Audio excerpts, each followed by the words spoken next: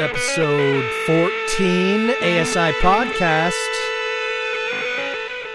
My name is Russ Shaw. Yes, this is Season 5, Episode 14, The Relentless Pursuit of Healing. You wired me awake and hit me with the hand of broken nail. You tied my lead and pulled my chain to watch my blood begin to boil. But I'm gonna break my rusty cage and run. I'm gonna break my rusty cage and run.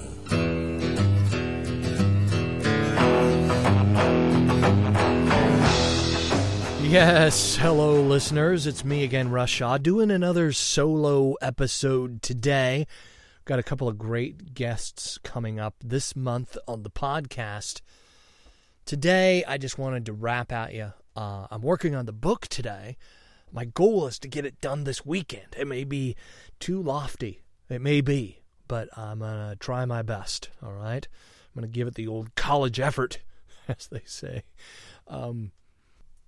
Since I've been putting out these deadlines and telling you, I'm going to have the book done this time, I mean, it really is the resistance that pops up, right? I mean, this month we've had one of our dogs got sick.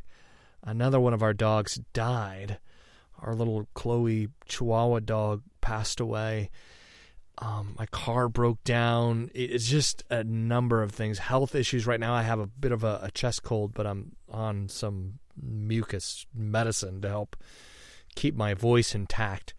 But it's been tremendously difficult to finish this project. Just stuff that doesn't normally happen is happening, right? Bad stuff, like coming in 3s, 4s, and 5s. So that's been a struggle, but I'm not going to let it stop me. I'm not going to let it slow me down. I'm not going to let it, well, it has slowed me down, but I'm not going to let it detour me in the drive and focus to get this book finished. I am going to finish this book, and I'm determined, and I'm glad, right? I'm glad that I have this attitude now, because this stuff for a long time would slow me down and just make me depressed. And I think that's part of this healing quest I've been on, is I'm not so easily depressible anymore. I'm not so easily funkified, to use those words. Anxiety, stress, the election, that's another one. And a lot of you listening out there, as well as me, and I feel it start to rise up in me, this level of anxiety and sort of pressure over what's going on in our country right now. We're about to elect some moron president, right? I mean, I know that sounds bad. You shouldn't call them morons, Russ. Well, listen, 80% of the people in my country right now do not like any of the candidates, all right? Especially the Democrat and Republican candidates. They're just awful, horrible candidates, people that should not be leading, but this is the best we got, so we got to go with what we got, right? And then there's the third-party candidates, and I might go for one of those, not because I think they're the greatest or the best. I think they're better than the two that are, right, Democrat and Republicans. I really do. But, I'm not excited about this election, but it's stirring up a lot of fear and a lot of animosity and anxiety in people. The Los Angeles Times is actually coining it. The science department of the Los Angeles Times did this story where they're calling it election stress disorder, right? How to cope with election stress disorder. Heart palpitations, shortness of breath. These are symptoms of this election. That's how bad it is. Sweaty palms, loss of appetite, trouble sleeping. I honestly, last night was, in some Facebook conversations, and some folks are, right, talking about third parties and all this stuff, and just having a hard time sleeping over this thing. And then I just stopped, and I'm like, wait, the world is going to continue to click on whatever happens, right? And my little vote, yeah, all our little votes make a difference, but this is something I don't need to be all wound up and anxious about, right? It's one of the things the Bible says. Don't be anxious for anything, for God will provide. That's one of those things. Like, that's easy to read, but how do you do that, right? That's one of those things. How do I not be anxious?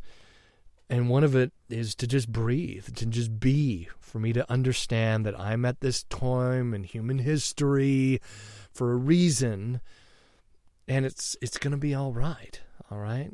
We've survived some pretty bad presidents, and I'm sure we'll survive this next bad president, as no doubt whoever wins. I don't know. I don't foresee a super positive next 4 years in this country, but who knows? Maybe they'll surprise us. You never know. A little glass of water.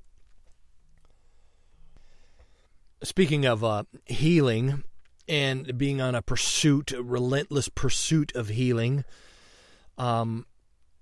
the Cubs won the World Series. Now, American baseball, right, something that's huge in my country.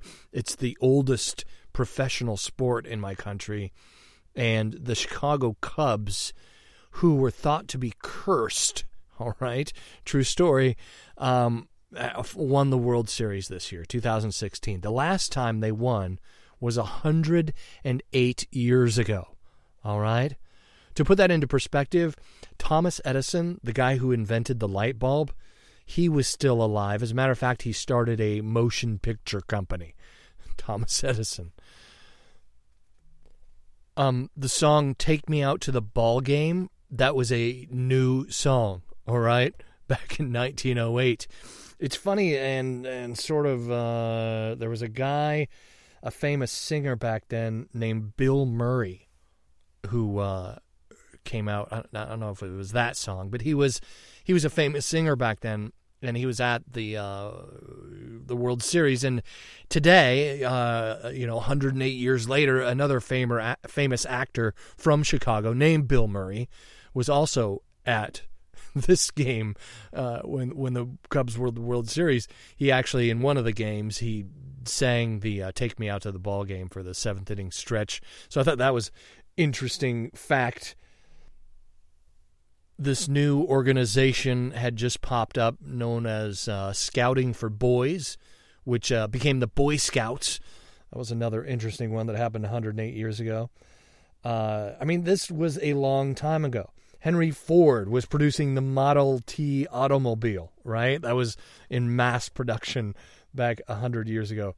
The Titanic existed only as a drawing during that time. They were putting together plans to build this massive ship, the Titanic. An actress named Bette Davis was born. An actor named Jimmy Stewart was born, if you've heard those names. The reason I point this out is there was a Billy Goat curse. It's funny when you tell someone that they're cursed and how they believe it. Did that have something to do with why the Cubs haven't won a World Series in so long? You ever felt cursed? I have. Man, this last month I felt cursed. You start to feel like that, right? Like everything I do turns into a disaster. Something like Charlie Brown, right? Start to feel like Charlie Brown some. And what does it mean to ignore that, to walk away from that feeling, to reject it? I mean, I'm not saying you shouldn't feel it, but where your mind goes with it, I think that's when our mind starts to kick in with our fear and our imagination. We start to think about, well, maybe I'm cursed, right? Like the Cubs, I'm cursed. Well, the Cubs aren't cursed anymore, all right? So get up, okay? Well, that's encouraging, but I'm encouraged by the Cubs winning, I'm encouraged by the underdog, right? The outcast, the Cubbies, this suck baseball team for so long. Cubs were just horrible, and now World Series champions. I don't know, it brings a smile to my face and some warmth to my jacked up ex-criminal pirate heart, right? And maybe that's how we can look at this election cycle, right? Maybe that can ease some of our election stresses, to look at America like the Cubs, all right? The America's the Cubs, right? We're our United States, we're like the Cubs. Sure, this is one of the years where the Cubs suck and it's hard and we're struggling, but there'll be better years, all right? We'll make it through this, America, right? We'll hit the ball. We'll get some home runs. We'll beat the Yankees. We are the Yankees. I know that makes much sense, but you get what I'm saying, right? There's something that I wanted to read when it comes to this. This helped me with the election stress and my own kind of sleeplessness. Whoops, sorry. Adjusting the microphone there. Check it out. This is from Matthew 18, the Amplified Bible, Classic Edition. As Matthew 28, 18 through 20, Jesus approached and, breaking the silence, said to them, "All authority, all power of rule, in heaven and in earth has been given to me." Right? Okay, so Jesus is in control of this. God knows what's going to happen. There is not a bunch of people running around in heaven going, "Oh my God, what's going to happen in the United States if Hillary or Trump win? What are we going to do?" Right? None of that is happening in the kingdom of heaven. All right, so maybe that'll bring our stress levels down some if we can have a little faith in Jesus there. Right? So, yeah, I wanted to talk about today this attitude that the show has had for a long time, right? Change direction, right? The show has had, this has kind of been the attitude of the podcast. Here's some classic punk rock from, I believe, the 90s, a band called Sum 41. Here you go.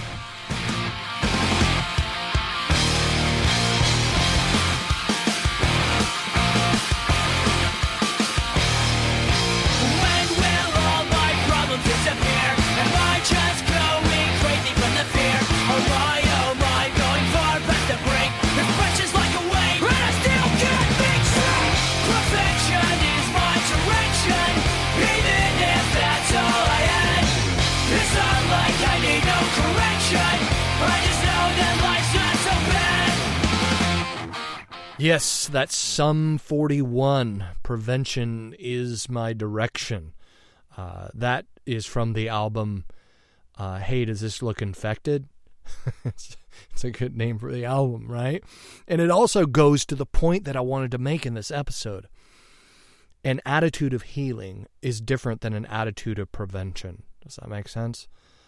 I think in the early podcast, I talked a lot about prevention, right? Preventing the behavior. Let's prevent this from happening again, right? And, those podcasts did help. They did help me, but I had some healing to do. There was some healing that I needed to do on the inside, that stripping away this behavior mod, something I wanted to really express to you guys. And I've been trying to lately, and hopefully I'm articulating it effectively. But, healing the heart changes us from the inside out. And I've talked about that on the podcast, right? I've used that term, change the heart, change the mind, and that changes behavior over time. But how do you change your heart? And I don't think we change our hearts. I think we let God heal our hearts, all right? So a power greater than ourselves moves in and does this healing work on us from the inside out. And that healing process changes our heart, changes our mind, and does change behavior over time. But it is possible, and I think that's something that happened in my case, to stuff that in from the outside, to have that behavior change happen from the outside in, right? And yes, I was working on that, but I don't know how many layers underneath the surface I had to get, because after the Mars Hill Church fell and all of that happened, just this depression and struggling with that and anxiety and feeling like my life, that's the book I'm doing, right? Feeling like my life is just adrift on a sea with a broken rudder, right? A haunted sea. Feeling like that. And I don't think it's just addicts, okay? I don't think it's just addicts that go through that feeling, being addicted to a substance. I looked up the definition. I'm a wordsmith, all right? One of the things I did is I looked up the definition of an addict, and an addict is a person who is addicted to a particular substance. This is from dictionary.com. Typically an illegal drug, all right? It's also uniformal, an enthusiastic devotee to a specific thing or activity, right? Like, man, I'm addicted to that band, right? I really like the Johnny Cash, right? I mean, that's dating me. That's way beyond my... You get what I'm saying? But if I was to define addiction, like, Russ, what's an addict? I would say it's someone with a lot of internal spirit or energy, all right? And they tend to abuse certain things because we have so much maybe spiritual energy where, we take a good thing, we make it like a God thing, right? We take alcohol, for example, which God said is good, right? I mean, the Psalms, David calls alcohol good. God made, it's your idea. It was God's idea. Jesus' first miracle, it's turning water into wine at a party because the people at the party, they drank all the wine. And they're like, Jesus, could you make some more wine? Made some good wine, all right? My point is that us addicts tend to have so much internal spiritual energy that we can abuse good things when our hearts are sick, when our hearts aren't healed. And that's the passion around doing this book, and that's the passion around doing this podcast. And it's going to be the passion going into the future, all right? Because I'm going to maybe have some guests on who are unorthodox, as far I already have, right? Not that I'm beyond that, but I am a Christian. I do love Jesus. But we can also learn and glean from people from other faiths, from other walks of life, people who are also on a relentless pursuit of healing. And there's things that we can glean from their stories, all right, to help us advance us on our own. I really believe that. I believe God wants to see us on a journey, wants us to live an interesting, beautiful story for His glory. And that is the where I'm taking the show in the future, and a big passion for doing this book.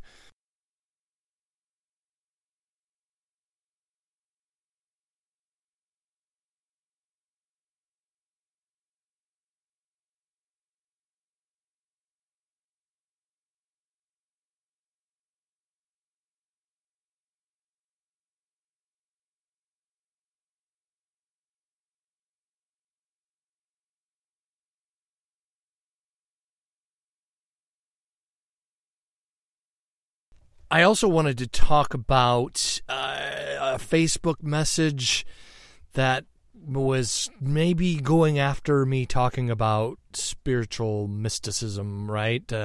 Being a Christian mystic, spiritual anarchist. And I talk about embracing the mystery. And someone had the feeling like fearful of maybe that I'm going a bad direction with this, and that the devil wants to cause confusion in our heads, right? So if we're not thinking clearly, he can easily distract us off the path, right? And this is this listener's concern, and I wanted to address that some. First of all, clarity is something that I am very interested in, and that is what I'm talking about. It's why I am a Christian mystic, because there is clarity in seeing past this dogmatic certainty, all right? obedience was brought up in that message. Not being obedient, right? We don't have to be obedient if we're mystics, and that's not. First of all, that word obedience. What does that mean? Obedience, obeying God, is not for God as much as it's for us. All right, we are healthier when we can love God, like, the 10 Commandments. When we can live by the 10 Commandments, for example, our lives go better. I mean, it's just basic preschool morality that most of us human beings can't seem to do, right? The book of John says, Jesus says, if you love me, obey the commandments. That's a way that we can love Jesus, is to obey, to follow the commandments, as he says there. I think where our attitudes can get toxic is where we start to believe that God is sort of like that guy, on the playground when we were kids and they picked teams, right? And God's up there picking the good kids that he wants into heaven with him, and then the outcasts, right? They go on the devil's team, and I think that's toxic. That's a toxic way of looking at it. Jesus has nothing but compassion and love for the prostitutes, right? The tax collectors, the shady people, the sketchy people. Jesus hangs out with them. The Pharisees criticize him, saying, "Why does your teacher eat and drink with sinners?" Right?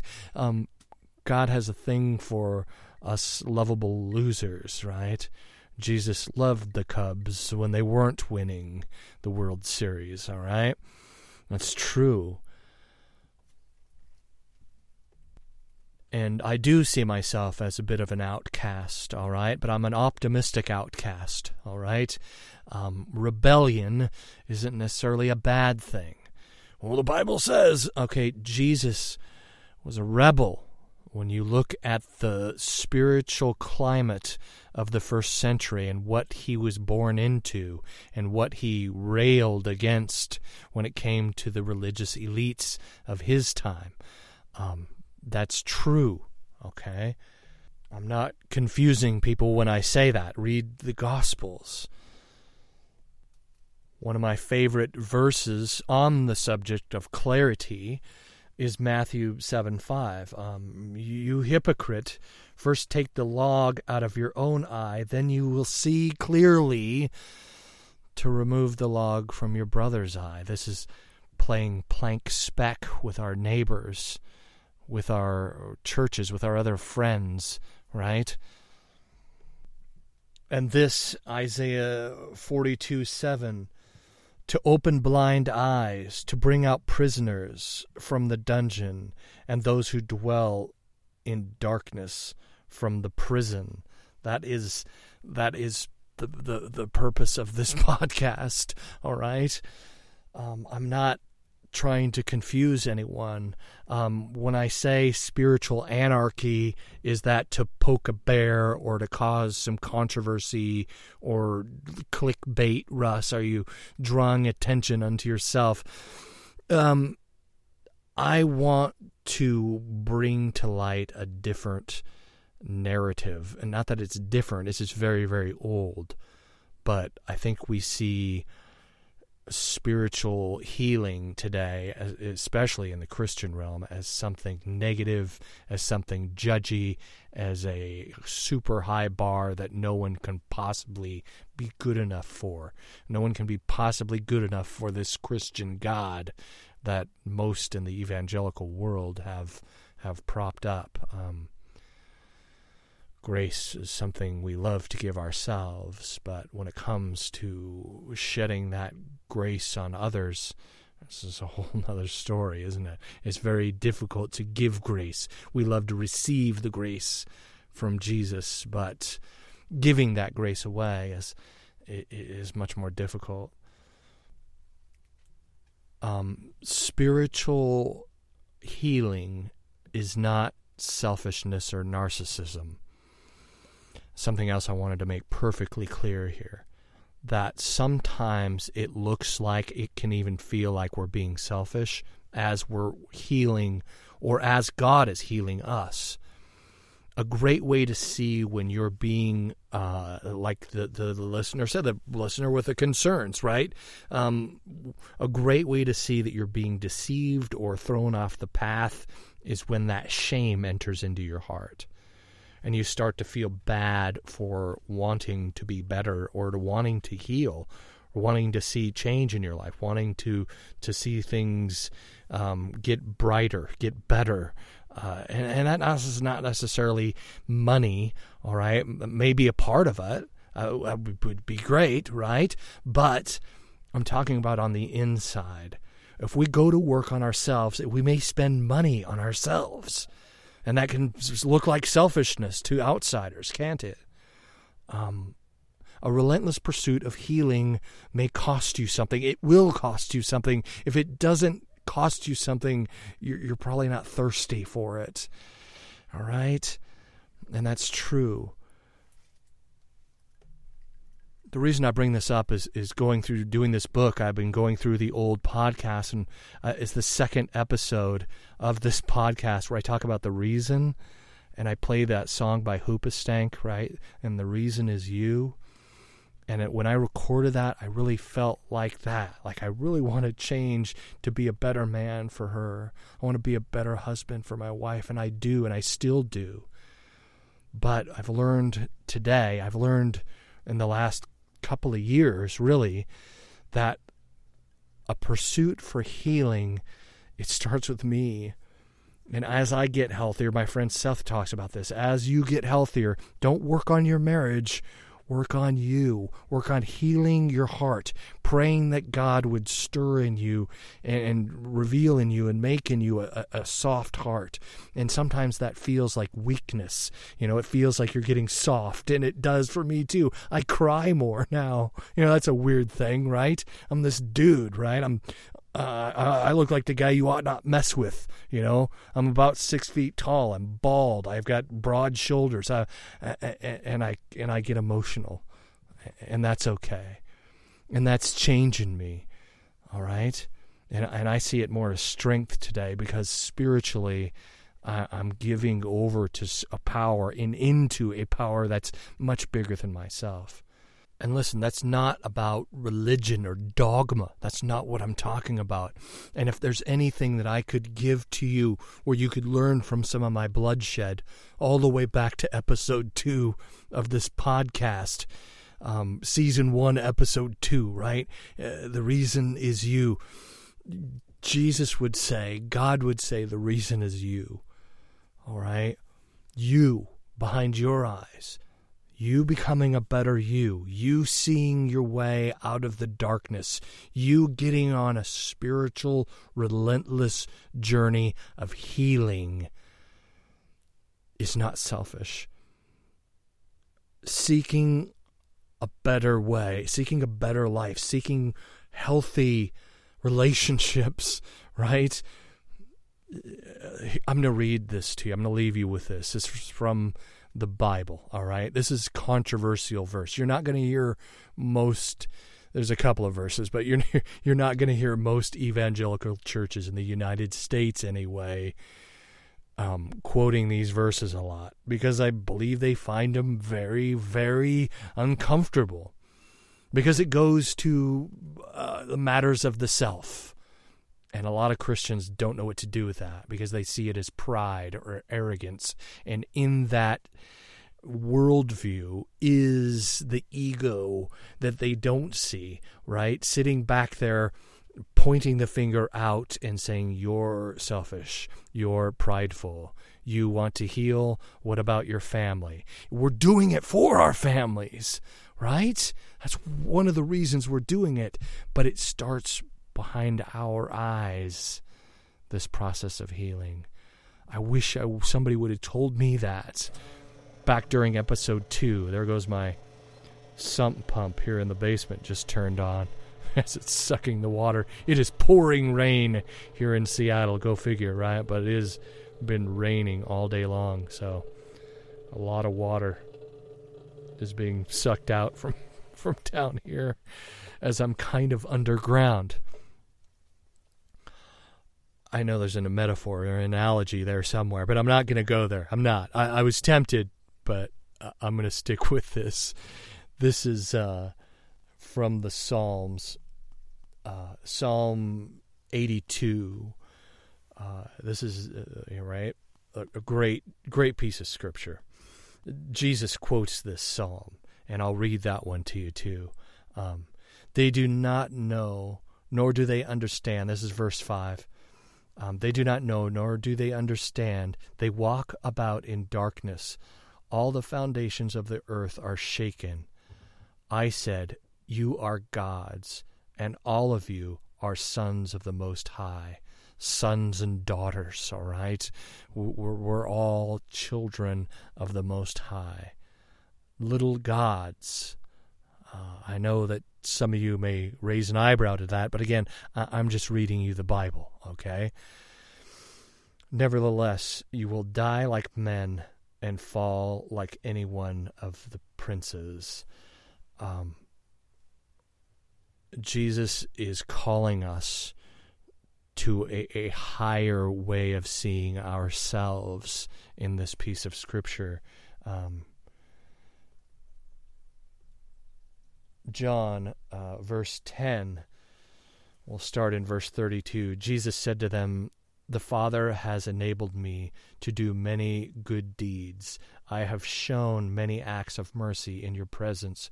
For which these do you mean to stone me? All right, to set the scene, John 10, the Pharisees, the religious leaders, the spiritual elites of the day, the megachurch pastors, they're out to kill Jesus. They don't like what he's saying. All right, he's a heretic. They're calling him a heretic, and they want to kill him for it. They want to stone him for it. Right. So that's verse 32. For which of these do you mean to stone me? All these miracles and stuff that he's done, right? The Jews replied, we are not going to stone you for a good act, but for blasphemy, because you, a mere man, make yourself out to be God. And Jesus answered, this is verse 34, is it not written in your law, I said, you are gods? ? So men are called gods by the law. Men who God's message came, and the Scripture cannot be set aside or canceled or broken or annulled. All right, so you're going to say that I'm a mystic, that I'm not a Bible guy, and that's walking away from my spiritual roots as a Christian. Oh, no. No. I love that verse. John 10. I love the whole John 10. That book of the Bible is another one of my favorite chapters in the Bible, John 10. But I thank you guys for listening, and I want to leave the show right there. Being on a relentless pursuit of healing is a good thing, but it is going to be a challenge. It is going to be a journey, but it will make for an interesting life, to be sure. All right. I think that one of the things we feel like we're in this haunted sea, right, with a ship with a broken rudder. The reason we feel this existential, just crank out the days and emptiness, I think that comes from not continuing to seek healing and to have faith in the great healer, who is a higher power, who is bigger than us. We are the tiny little gods who are like branches on the tree. I pray that a lot. Jesus talks about this at John 15, I believe. Jesus, God is the trunk, and we are the branches. But he also wants those branches to produce good fruit, and that's part of the evidence of faith. So rather than just be a prevention person or asking the question, how do I stop doing this behavior, or how can I get another patch or another gate to keep me from the porn. Listen, you work on you work on your heart, and you watch that stuff melt away. You watch it shed like hair off a dog, all right? A question that I've asked, something that I've brought up on this show before, what if sexual addiction, or especially pornography addiction, is sexually repressed loneliness? Does that make sense? Like, there's a repressed energy in there, and that's why we act out. It really is. But what if that sexual getting off, right, that desire for that feeling once again to take away the pain, what if in that energy there's a kind of loneliness? And what if that loneliness could be harnessed for good? My friend Seth Taylor, that's one of the scriptures that he likes to bring up a lot, and I love this too. Speaking of John in the Bible, the book of John, these are the words of Jesus. I assure you, most solemnly I tell you, if anyone steadfast believes in me, he will himself or herself, right, be able to do things that I do. He will do even greater things than these things that I've done, because of the Father, right? That's in the Bible. Jesus says, you will do greater things than I.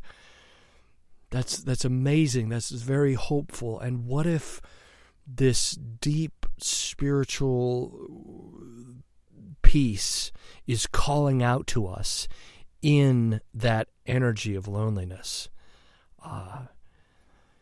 This is a song that Seth chose. I sent a text to Seth, say, hey, I'm looking for a song to close out this episode. This episode I've titled "The Relentless Pursuit of Healing." Some bumper music, right? Looking for requests, because listen, as for me, I'm looking to actually, go back and practice what I preach, right? To actually live out this story. And I mean, seriously, I have to go back and listen to my own show sometimes. This is very true. So putting some action, some work, right? Being co-active with listening to this podcast is what I'm going to challenge you with in this episode, as I myself am doing, learning from God, walking with the Spirit on this relentless pursuit of healing. I love you guys. I do mean that sincerely. Russ at asi247.org if you'd like to send an email. asi247.org is the website. If you would like to go be a co-producer, keep the message of this show rolling on, I would so appreciate that. This is an artist named David Wilcox. The song is titled, "That's What the Lonely Is For."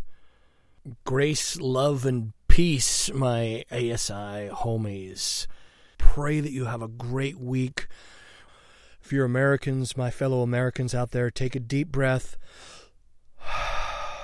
All right, this election thing, it's going to be all right. I, too, am learning to calm the stress motor that keeps whirring in my chest right here, all right? And again, I would implore you to not just go after a prevention type of attitude towards stress, anxiety, addiction, but a healing attitude. A healing of the heart and soul, a softening of our hearts. All right? Here you go. This is David Wilcox on the ASI Podcast Bumper. Until next time, bye. Is it a curse or a blessing, this palace of promise, when the empty chill makes you weep? With only the thin fire of romance to warm you, these halls are too tall and deep. But when I get lonely, now that's only a sign some room is empty, but that room is there by design. If I feel hollow, that's just my proof that there's more for me to follow.